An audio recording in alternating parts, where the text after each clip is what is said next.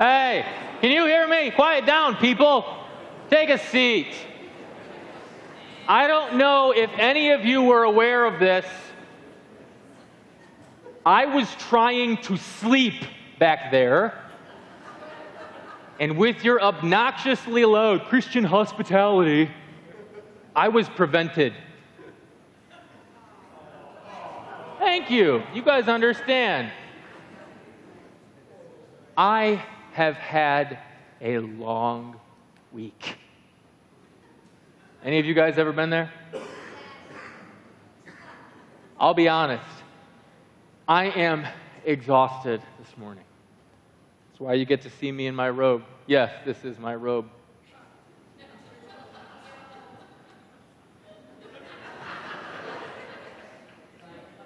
I found out about 3 months ago that I had to preach today. And so last night at 11:30, what? Cut me some slack, guys. I'm not kidding. I'm exhausted. In fact, I need a few people's help right now. There's a chair over there and an ottoman. Like, seriously, this is my only prop, okay? I need some of you guys to bring this up on the stage for me. I can't do it. So, hey, you guys in the front, you three. Chop, chop. Thank you. By the way, just so you guys know, I want to angle this way at that floating door up there. I know it's huge. You guys are huge. Just do it. You think I could lift it? That's why I'm not doing it. Hey, guys, I'm so proud of you for working hard. Give them a hand. The lighting is really good right about here, so place it right here and then the ottoman in front. Guys, thank you so much. Thank you. Appreciate that. So as I was saying, I found out that that's good. It's not really centered. Like, what is...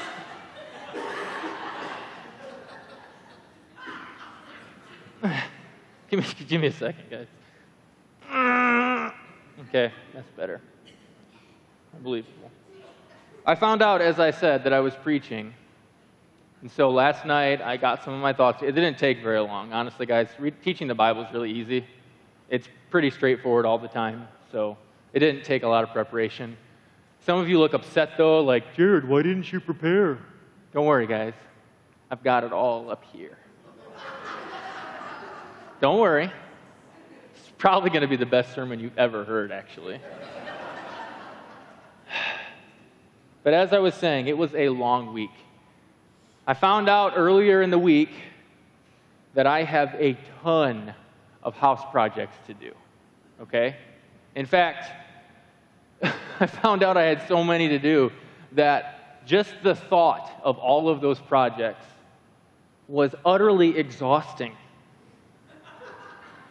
Tuesday, everybody, no joke, Tuesday, I ended up taking 3 naps because I was so tired. Do I have anything on my shoes, by the way? Am I good over there? I want to make sure I don't have any gum or toilet paper or anything on them. If so, Matt would get it off for me, though, right?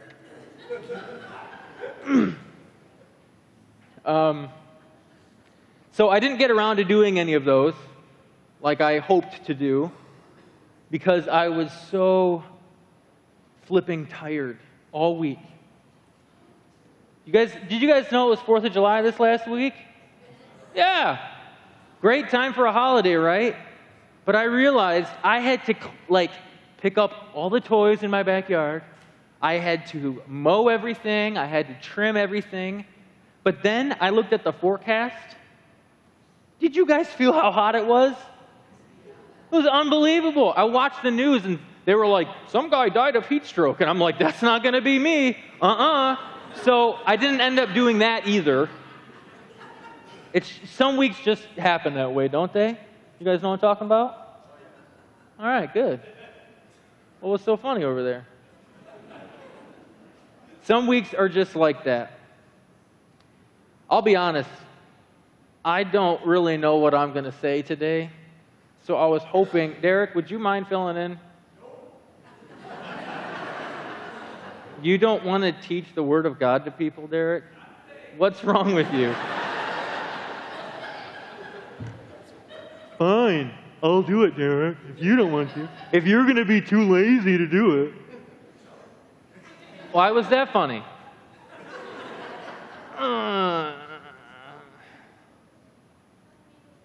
Don't worry, rope's coming off, but we're good to go.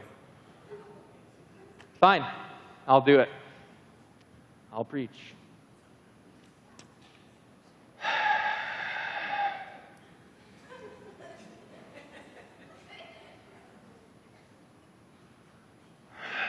Okay, found out I was preaching, a lot of home projects, 4th of July. Derek won't do it. Okay, here's the part where I stop pretending to be lazy and actually do the sermon. Okay, got it. Let's pray together. Lord, thank you for an opportunity to share your word. Thank you that it is truth and that your Holy Spirit will guide us into all truth. I pray you make us different today. Help us to take this topic at hand seriously, even though it can be quite funny. And I pray that you'd make us more like Jesus as a result of today. That's my prayer. I ask all this in Jesus' name. Amen. The topic for our study in Proverbs today is this: ants and slugs. If you've read the book of Proverbs before, you know where I'm going. The ant is diligent, hardworking, prepares, isn't lazy, but the sluggard, the Bible has a lot to say about the sluggard, and that's what we're mainly going to be discussing today. It's fitting that I get this topic because I'm lazy by nature. I don't know if you are or not. I'm lazy by nature. Next week, Pastor Derek gets to talk about our words and using our tongue because he loves to talk. And then the week after that, Pastor Ken gets to talk about wealth and money because he's Dutch. So God's sovereign hand was over all of this. All right? We're going to start by defining the sluggard. Yes, that word is actually in the Bible, the sluggard. This is my main idea, so if you are note-taking, you might want to write this down. Our work ethic demonstrates what we believe. It demonstrates what we believe about three things, and this is the three areas of this sermon: about stewardship, about rest, and about the gospel. How hard we work or how lazy we are tells us if we understand what stewardship, rest, and the gospel actually are. So that's what I'm defending today from the book of Proverbs. So first off, we need to describe who this wonderful, not so much, character is in the book of Proverbs who's named the sluggard. First of all, he's a fool. Last week, Pastor Chris very well communicated the categories: the wise man, which we all aspire to be, the fool, and then also the wicked person who's bent on evil. The fool is the sluggard, okay? The sluggard is the fool. So this is in the category of things we don't want to be any longer. That make sense? This is what the book of Proverbs has to say about the sluggard. We're going to open the Bible a lot and flip to a lot of different passages. So this will be kind of like sword drill all over again. All right, Proverbs chapter 12, let's start there.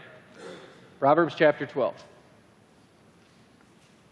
I'm not hitting every single verse that talks about the sluggard, but I think I fit most of them into this sermon. So the first one, Proverbs chapter 12, verse 27 says this: "Whoever is slothful will not roast his game, but the diligent man will get precious wealth." So the sluggard, the slothful person, is a person who's too lazy to even cook his food. How wonderful, right? In our day and age, this would be the person who would rather eat a whole bag of frozen pizza rolls than actually cook a steak dinner. Okay?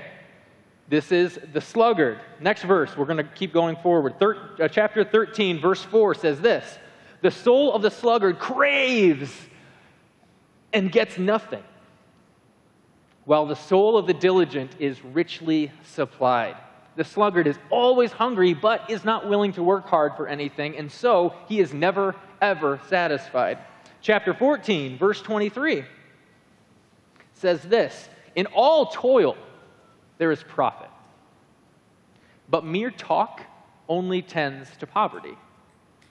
So in all toil, all work, there is something good to be gained or good to be learned, but mere talk tends only to poverty. You guys ever met people who talk a lot but don't do anything? Don't point at people around you. That's not polite, okay?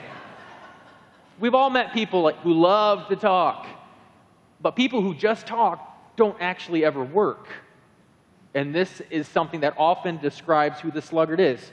Look at chapter 15, starting with verse 19. It says this: "The way of a sluggard is like a hedge of thorns, but the path of the upright is a level highway." So you have two different paths, right? The path of the sluggard is filled with briars and thorns and barriers and difficulties. But the way of the righteous person, the way of a wise man, tends to be what? This straight highway that's easy to traverse, something that's easy to walk on. But the problem with the sluggard is that most of these things that are in the way, in their path, are things that are often self-induced because of their laziness. So their laziness makes their job even harder than what the diligent person's job is, because they're lazy. Go with me to chapter 19, verse 15. A couple more chapters. Chapter 19, verse 15. It says this: "Slothfulness casts into a deep sleep, and an idle person will suffer hunger. The sluggard finds himself often in long bouts of sleep, and he actually suffers hunger because of his laziness, because of his unwillingness to work." You see some common themes here? Hopefully. A little farther in chapter 19, verse 24. This one is probably my favorite. Sometimes the Bible is really meant to be funny, and so it's okay to laugh. "The sluggard buries his hand in the dish, potato chips, yet will not even bring it back to his mouth because he's that lazy." Imagine me up here with a giant... Actually, you don't need to imagine. I come prepared. Classic. Classic Lays. This is what the sluggard is like, according to this verse. Ready? Oh, yeah, potato chips.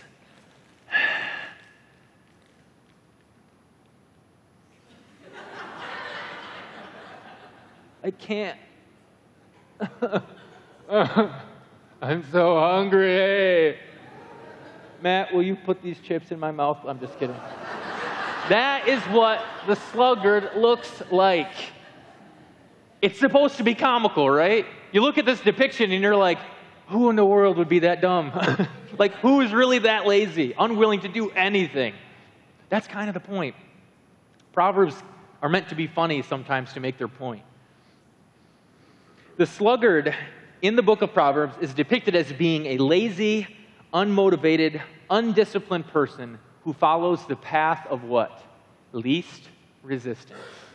Whatever is easiest is what the sluggard will do, if he has to. That's what this character is like. So, question, does this ever define you? Cricket? Cricket? We like to laugh at this character, but the reality is every single one of us has slothful tendencies. We have areas of our lives which we are just lazy and we don't want to work hard. And that's called our human nature. But the book of Proverbs doesn't want to leave us there. It wants to grow us out of that. So if this ever does define you, I'm really glad you're here this morning, because I have these 3 things to share with you from the book of Proverbs that I really believe are going to help us honor God in our work ethic. These are things that will leave us personally satisfied in our work, and these are things that are going to serve one another. First thing is this, point number 1, we must understand stewardship. Stewardship. Flip with me to Genesis chapter 2, and all the way to the beginning. Genesis chapter 2.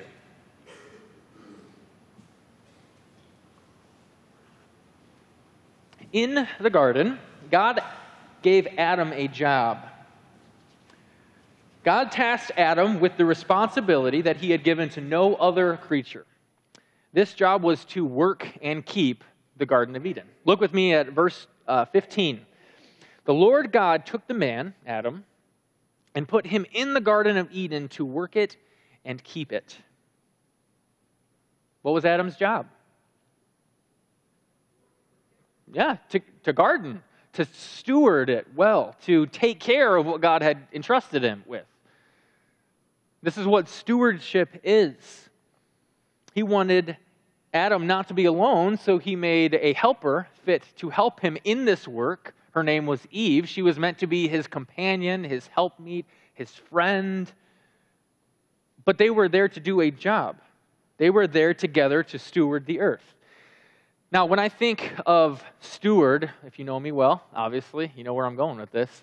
Steward makes me think of the Steward of Gondor from Lord of the Rings. Surprise, surprise. If you're not familiar with this, there is this region of men called the Land of Gondor, and there is a king, but the king is not present at this time. And so there is this giant throne, a bunch of steps all the way down, and to the side of these steps there is another throne, significantly smaller than the king's throne. This is where the steward is to sit. While the king is away, the steward has a job. What is it? To take care of the kingdom, to defend it, to provide for it, to make good decisions.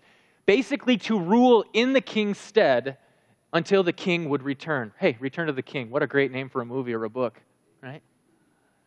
You get the idea of a steward. It's somebody who has a job to do in the place of someone else. God has given us, as humans, a job to do in his stead until he puts all things in subjection underneath his feet. We are here to rule and to govern and to steward the earth. That's our job. Now, this is where a lot of people get confused because usually we grumble and complain about our work, right? We think, oh, it's Monday, with this heavy disappointment in our voices, as if work is something that came as a result of the fall of humanity. But this is chapter 2, right? What happens in chapter 3? That's where the fall happens. That's where Adam and Eve rebel against God and God's good design, and then they are cursed. What's Adam's curse? It says his difficulty in work is going to significantly increase. Thorns and thistles, right? Briars. What was once easier for him to do is now much, much more difficult. Same for women, right? The pain in childbearing is going to increase exponentially, right? Praise God for an epidural, right? I'm just pretending. I don't know. Anyway, that's what that's what the curse to the woman is. And the curse to the snake was what? You're going to crawl on your belly all the days of the earth, and you're going to be at enmity with mankind. That was the curse. This happens in Genesis 3, but in Genesis 2, making my point clear, that's when they were given the job to work the garden. So work is not something that has come because sin entered the world. Work was part of God's original design in the first place. We are here to work and steward the earth. God has always entrusted humans with this job. So this should start to change our attitude about our work, about our employment, about our jobs. When I was 12 years old, I got my first job. Grand Junction, Michigan is known for nothing, not even junctions, except for blueberries. Okay, I grew up around me thousands upon thousands of acres of blueberry fields. So my first job as a 12-year-old was to work in the blueberry packing shed and stack boxes, dumping lugs of berries onto the line, and then at the other end of the line, when they would pack the pints in a box, I would take the boxes and put them on pallets. And I would do this all day as a 12-year-old in the summer. And I'll just be honest with you guys, like for the sake of transparency, I was a really, really lazy adolescent. Parents, don't raise your hands if you have any. But you guys know what I mean. Your bodies are growing, you're exhausted. What you want to do, what I wanted to do was play video games. Anybody out there with me? Declan? Yeah, okay. But I had to work instead. So work to me was this necessary evil, like my mom and dad are making me do it. I guess I better, you know. And I'm not kidding. I wish that this wasn't true, but I was the guy every day when I worked that would kind of mosey my way up to the manager and be like, so, what time do you think we're going to be done today? Not kidding. Hey, people who have small businesses, is this a popular move? Doug's looking at me. That's what I would do. 9 a.m. I had only been working for an hour, and I would walk up. I had the boldness to walk up to my boss and say, I looked at the forecast, and it looked like it was going to rain today. You think they'll stop picking? Lazy, okay? I was a very lazy kid. But then God started to get a hold of me. I had parents who had phenomenal work ethic, and they tried to instill that in me, but it was like the fool, right? You bludgeon him 50 times, and he still doesn't get the lesson. That's what I was like. But eventually, I got saved. God started maturing me, and I started to realize some things that I hadn't realized before. I started to understand this concept of stewardship. When I was in college, I had another job. I had a lot of jobs in college because you have to do that to try to survive. But one of my jobs in college was probably the best job a college student could get in Michigan. Shoveling sidewalks at 2 a.m. There you go, landscaping people know. This was an awesome job because it didn't interfere with classes, it didn't interfere with social life because it was in the middle of the night. And as a Christian school, you're not allowed to be up at the middle of the night. So it was a great thing. And on top of that, it was even better because I got paid $16 an hour, and this is in 2007. This was a great job to have. Minimum of 2-hour pay. So if we had to go and there was a dusting, we would run with those shovels. Like, we called something the trifecta, where we'd put 1 shovel here, 2 here, and just clean up the whole sidewalk as we ran. It was awesome, Justin. I don't know if you should, I'll teach you some techniques later. But really, this is honestly when my work ethic started to change. Where we were shoveling was on Fulton, Porter Hills Retirement Village. And our manager basically said, your job is to make it so that the elderly people who live here can walk safely. So you don't do a half-hearted job at that. We took that very seriously. The 6 guys that worked on the crew together with me, we made it our aim to make these sidewalks the cleanest, clearest, ice-free, snow-free sidewalks that anybody could possibly walk on. And we had a lot of fun doing it, honestly. I remember one time there was, I think this was December of 2008 or January of 2009, but there was a massive blizzard that rolled in. Anybody know when that was? There's been a lot of blizzards. When was it? January of 2009? It was brutal. It snowed for like 2 days straight. So we started our route one day. It took us hours to get all the way done, and we finally did. We walked back, and there's 7 inches of snow at the beginning of the route again. We were like, well, back at it we go. So we started at the beginning, and we did that multiple times. We shoveled for 21 hours straight. Yeah, this guy, all right? But my work ethic started to change. I realized the importance of my job. My wife came up to me like with some other ladies, and they're like, you want cocoa? They thought we were dying, which we probably were. To this day, my back still hurts. It's probably from that. But we realized that it was our job to take care of these properties and to do it to the best of our ability. And so it started to change. Our mentality started to shift, and we started to get stewardship. You guys, we're all given a job to do. Whatever your work is, if it's what you always hoped it would be, or if it's something that you never wanted to end up doing, it's something God has entrusted you with. And so we need to do it and do it well. We're to steward God's creation until our King returns and all things are put into subjection under his feet. Until then, we're here to work. We're not here just to sit on the couch, unable to even bring the chips back up to our mouth.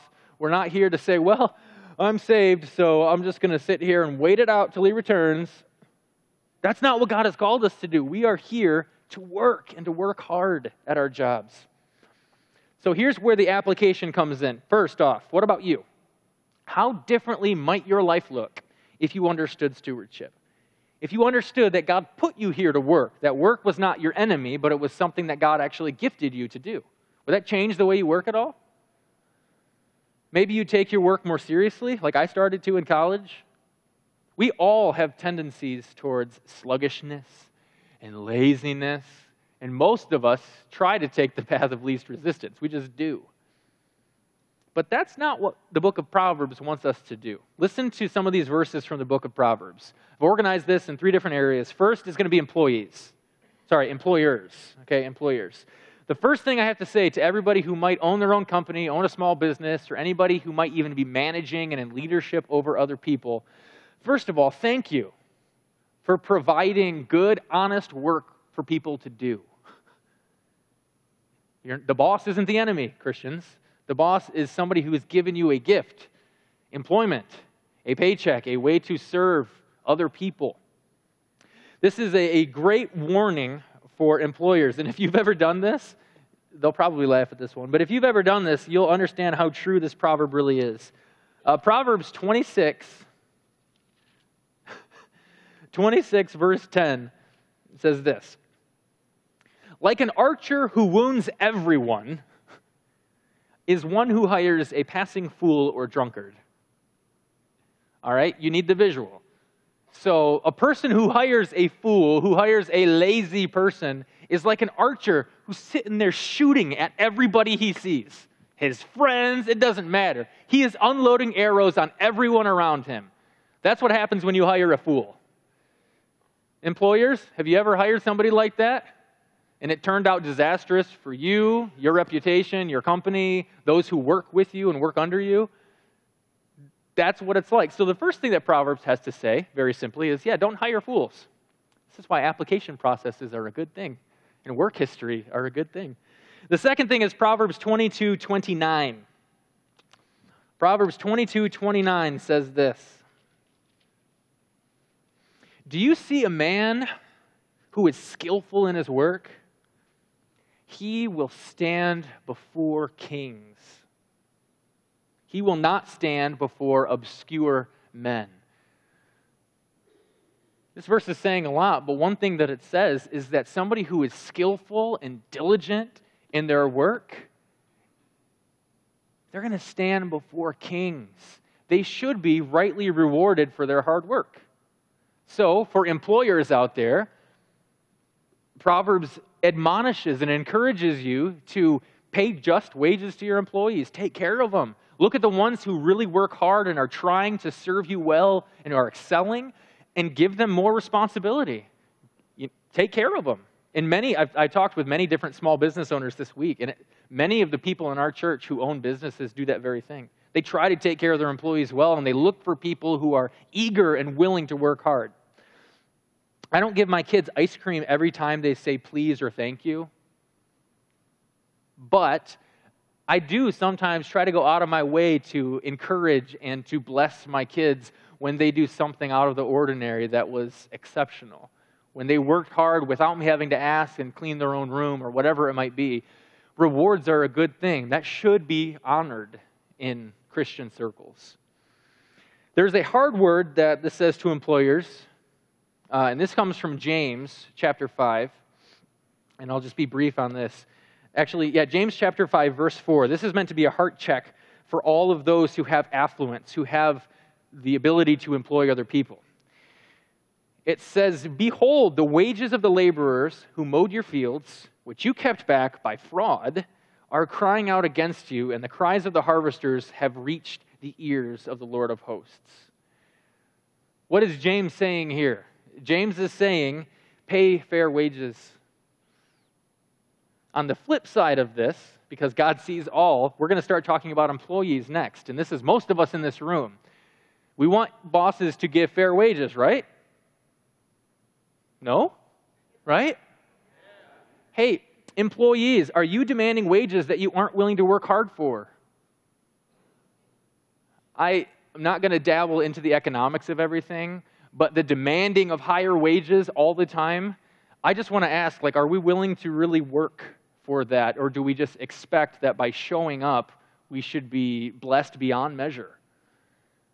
The book of Proverbs is very clear. Christians are not allowed to be lazy sluggards. That's what a fool does. Christians are supposed to be the people who work the hardest out of anybody. So what type of person are you? What if you were only paid for the actual hours that you put in diligent work? Would you be full-time?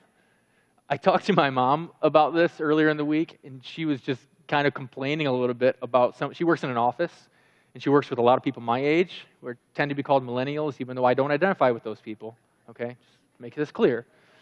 She was talking, and she was like, they are always on their phones. And I was like, what do you mean, Mom? She'd be like, they will be talking to somebody on the phone and be on their other phone at the same time.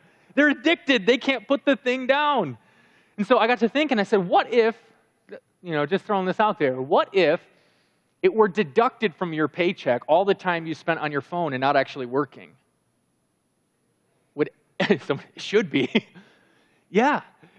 Are you really working as hard as you can at your job to earn your wage, or is your wage something that is just that you're entitled to just by showing up and breathing? God gave us work to do, and we are stewards until He returns. Amen? So we got to get to work. I asked a few business owners how many people right out of the gate have good work ethic at their places of employment. And the numbers averaged to be this: 1 in 15. My generation and younger needs to listen to that, but so does the older generation, honestly. 1 in 15 people that they hire, on average, does what they're told and does all that's expected of them and works diligently and does anything they can to serve the company. 1 in 15. I really hope we're not the 14 that remain.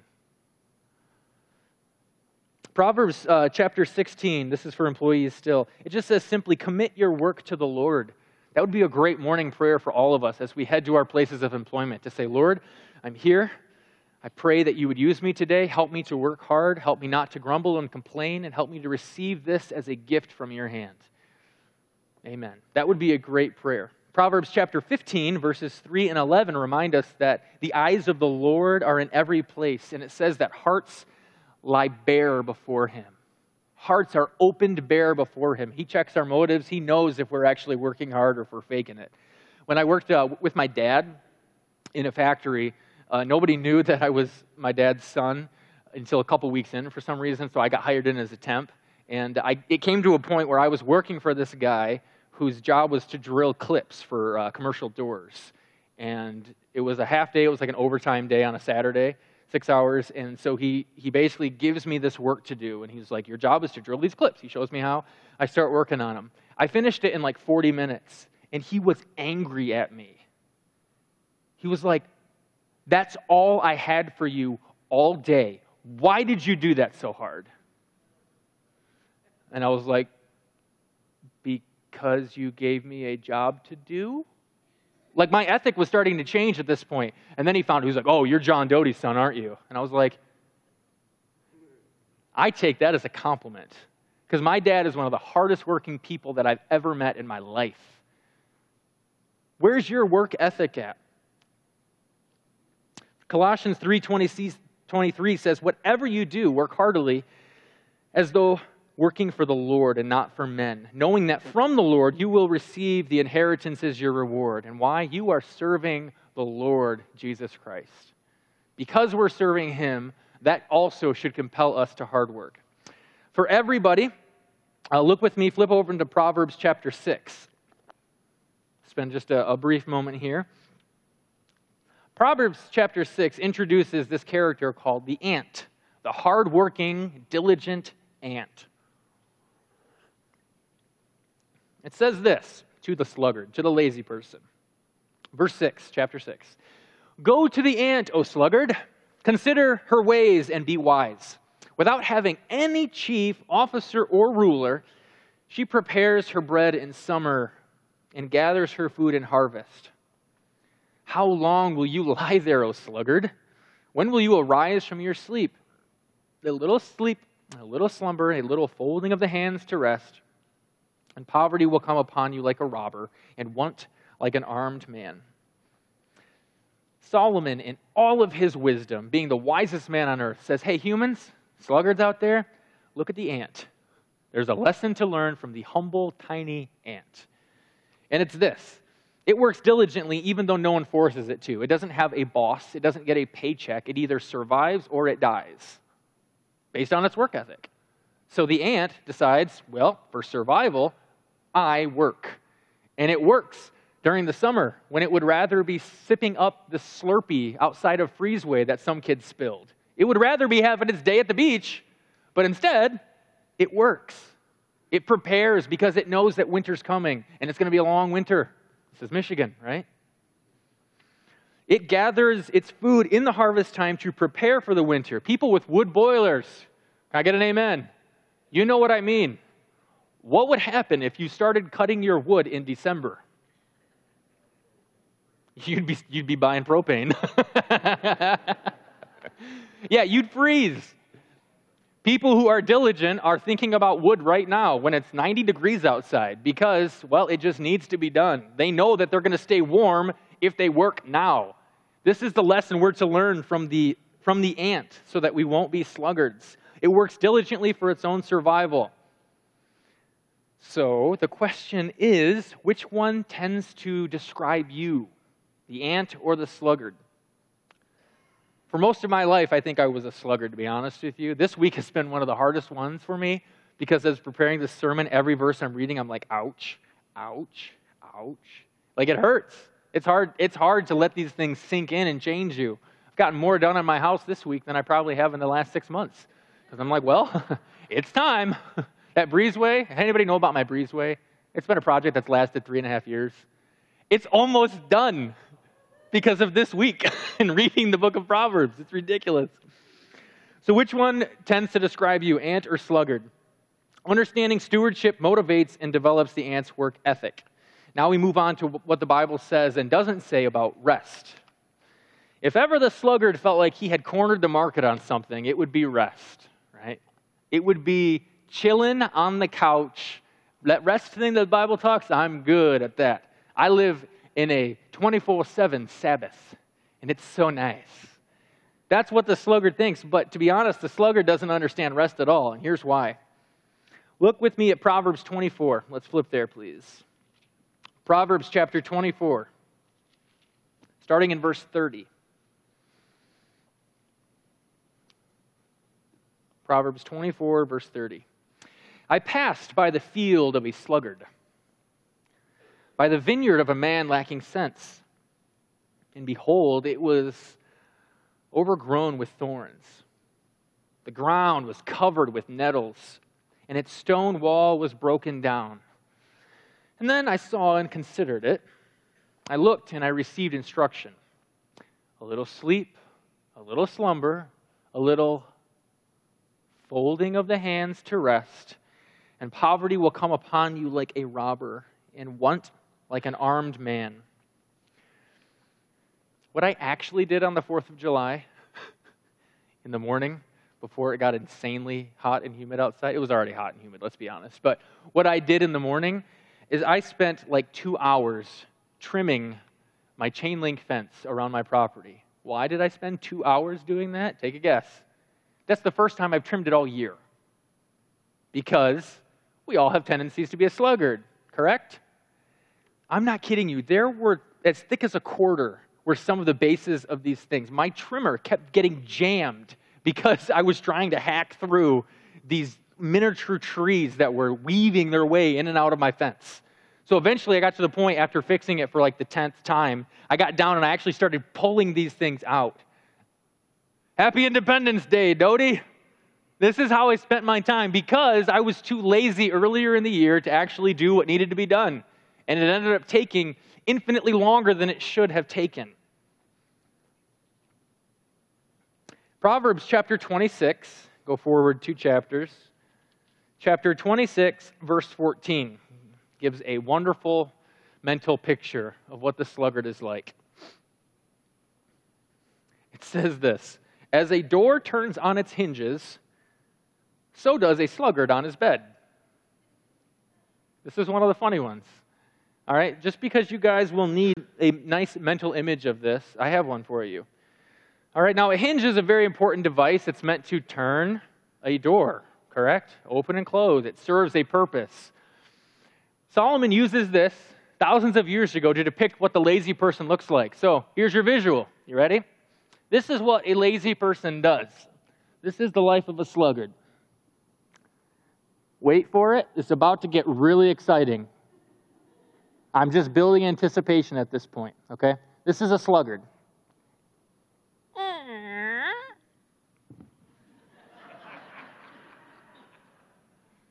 This is what the lazy person accomplishes in a day. Wait for it. It's about to get even more riveting. Later on that day,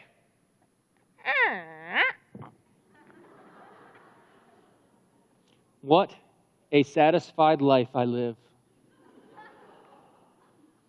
This is the most purposeful I could have ever imagined. When I was a kid, I didn't want to grow up to be a firefighter. I wanted to do this. How happy. And I make the joke about that because I'm like that too, to be honest.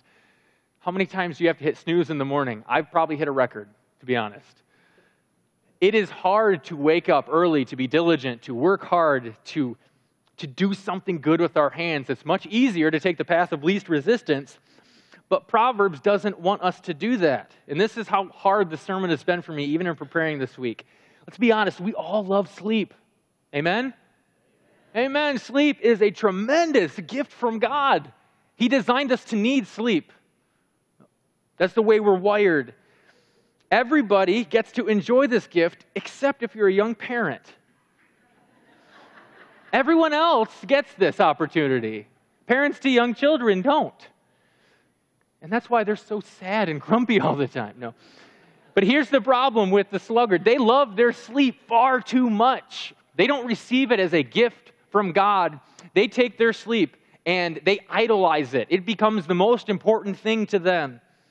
He loves sleep at the expense of hard work, not as a result of hard work. And that's the difference. Instead of working hard, then receiving this as a gift, the sluggard turns back and forth on the bed or on the couch and never accomplishes anything of significance, especially for the kingdom of God. Think with me to the way God designed rest, right? In 6 days, God created the heavens and the earth, and on the seventh, He what? He rested, and He did this for us, for our learning and for our benefit. What's the law say? For 6 days you shall work, but on the seventh, rest. It is a holy Sabbath to me. He designed us to work hard and then to receive rest. 6 days of hard work followed by 1 day of rest. But what the sluggard does is they take 6 days to do nothing after spending 1 day of nominally hard work. See how backwards that is? Some of you need to get right now with Jesus. Okay? Leave a moment. This is what it looks like oftentimes for the sluggard. They idolize sleep. Putting your head on your pillow after a good, hard day's work, an honest day's work, feels good, doesn't it?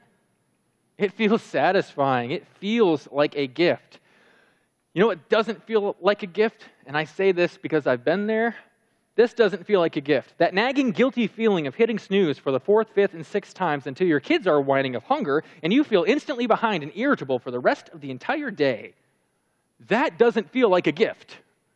That feels like a burden because it's not supposed to work that way. Proverbs 20, verse 13 says, "Don't love sleep because you'll come into poverty." Proverbs 19:15 says, "Slothfulness casts into a deep sleep, and an idle person will suffer hunger." This doesn't mean that we don't enjoy this gift that God gives, but we do need to enjoy it the right way. The person who doesn't, this is one more to share with you, the person who doesn't understand this is the excuse maker. And conveniently enough, Proverbs talks about him too. Open to chapter 26, verse 13. This is the verse before where we just were, 26:13. It says, the sluggard says, "Well, there's a lion in the road. There's a lion in the streets." They make excuses so they don't have to get out of their bed. You guys ever done this? Kids are classic with this. I know that because I have kids now. When I was a kid, I would do this. Whenever my mom or dad wanted me to do something and I knew that I had dropped the ball on it, they'd be like, "Jared, did you blank?" And I would say, "I was just about to do that." It was like my buffer. Me, the buffer of that statement, and my parents' wrath. Okay, that's how I avoided getting in trouble. I was just going to do that, Mom. It came to a point where my dad was like, "Oh, let me guess. You were just about to do that, weren't you?" Ugh. Modern day versions of this look like this. Well, you know, it might rain today, so I don't think I'm going to do any of that outside work that needs to be done. Or, you know, I had a little cough last night. I don't know if I should go into work tomorrow, you know. Ugh. Or kids who are never, ever tired, especially if you ask them, no. When you ask them to do something around their house, because, I don't know, they live there too, all of a sudden they don't feel well. Whoa, your tummy hurting. That's what kids do. My kids always feel great until I ask them to pick up the living room. Dad, my tummy kind of hurts. I'm like, well, you know what will make that feel better? Cleaning up the living room. I'm such a compassionate father. The point of this is pretty simple. Christians, no more making up excuses to continue in our laziness. The book of Proverbs urges us with as much as it can to no longer be sluggards, but to actually work hard and be diligent. So we need to combat our sluggish ways. Simple question for application for everybody on this. What's one thing you can do this week to start combating your sluggish ways? For me, I'll just tell you right now, keep me accountable, everybody. I want to wake up without hitting the snooze button. That's the worst invention that's ever been created. 9 more minutes of rest turns to 63 more minutes of rest. I did the math. That's right. 9 times 7 is 63. Go me. I can sing and count. All right. That's my thing, but maybe that should be yours too. Maybe you cut out the 5th Netflix show in an evening and actually do the dishes or do the project that you've intended to start, Breezeway, for years. Maybe that's what you need to do. Maybe you need to cut out Netflix altogether because Door on its Hinge is like a millennial or a contemporary person with Netflix and the couch. I don't know. Kids, here's an idea, because I like to mess with you guys over here. Maybe you commit to keeping your room picked up without being asked. It could happen, parents. How's that sound? Doesn't it sound good? Many of you parents are like, we've given up. There's no more hope. Maybe you do things around the house without having to be asked because, I don't know, you live there too. See, I can say these types of things because I come and preach every now and then. It's not a regular thing. I just come in and drop these little bombs and walk away. Pastor Chris doesn't get to do that. What is it for you?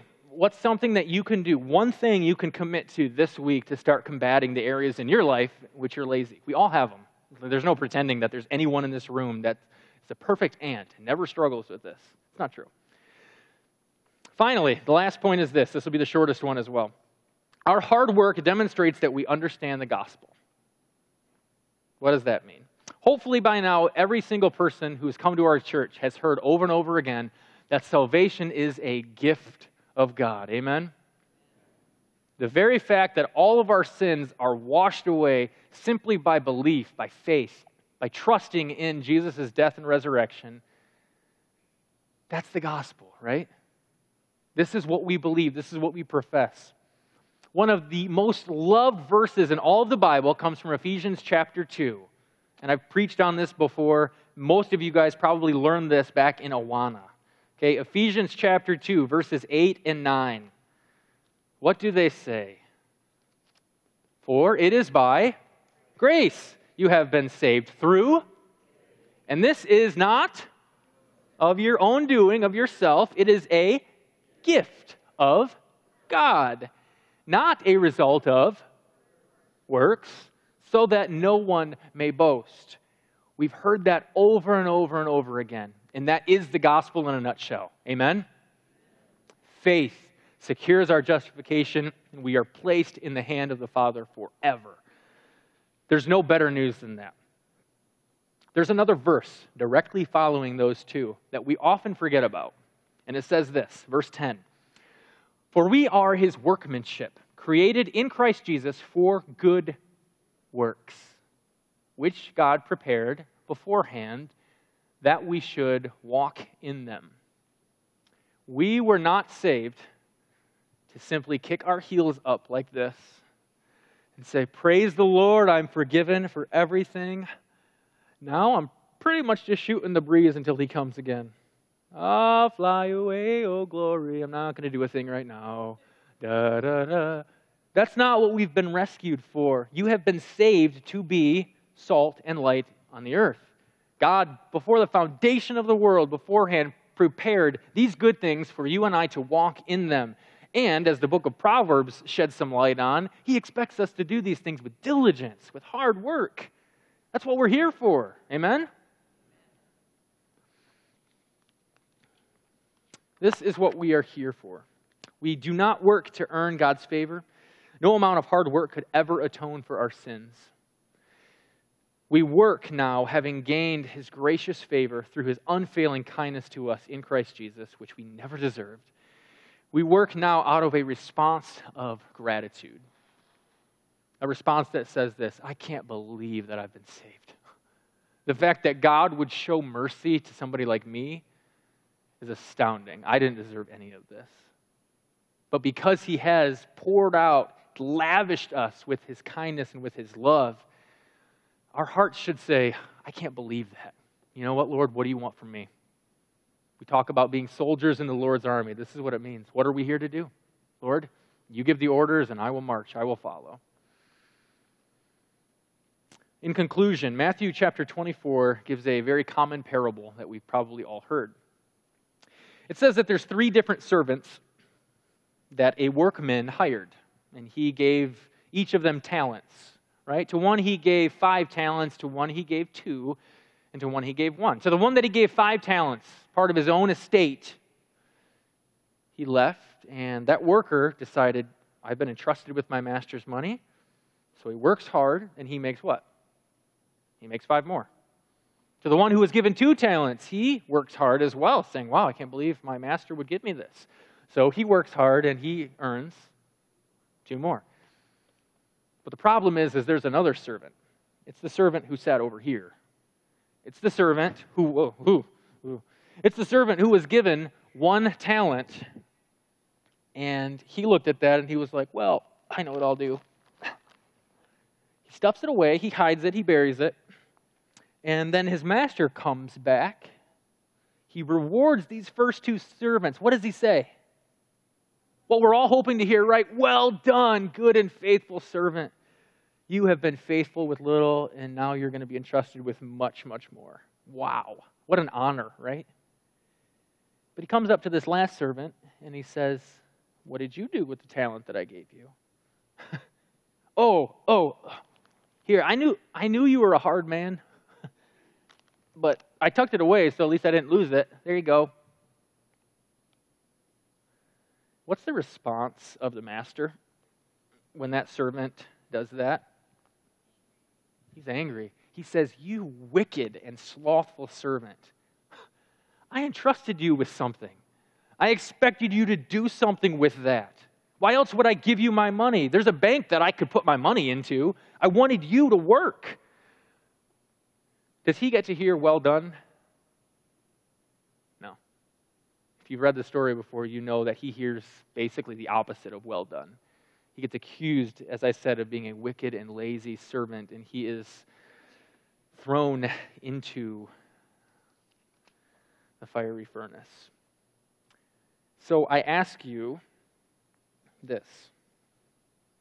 How you doing with hard work? You and I deserve nothing, yet God has given us opportunity to work, to serve him, to glorify his name, to serve other people in this world with what he's given us to do. And he's done this to give us personal fulfillment and to grow us up and to mature us. So how you doing with that? The good news is that he sent his one and only Son to bear all of the guilt and all of the shame that we feel when we are slothful and lazy. Praise the Lord that all of that is covered. Amen? We praise God that all of that is forgiven. He paid the penalty for all of our failings, including our sloth and our laziness. The gospel ought to compel our hard work because we have been saved for a purpose.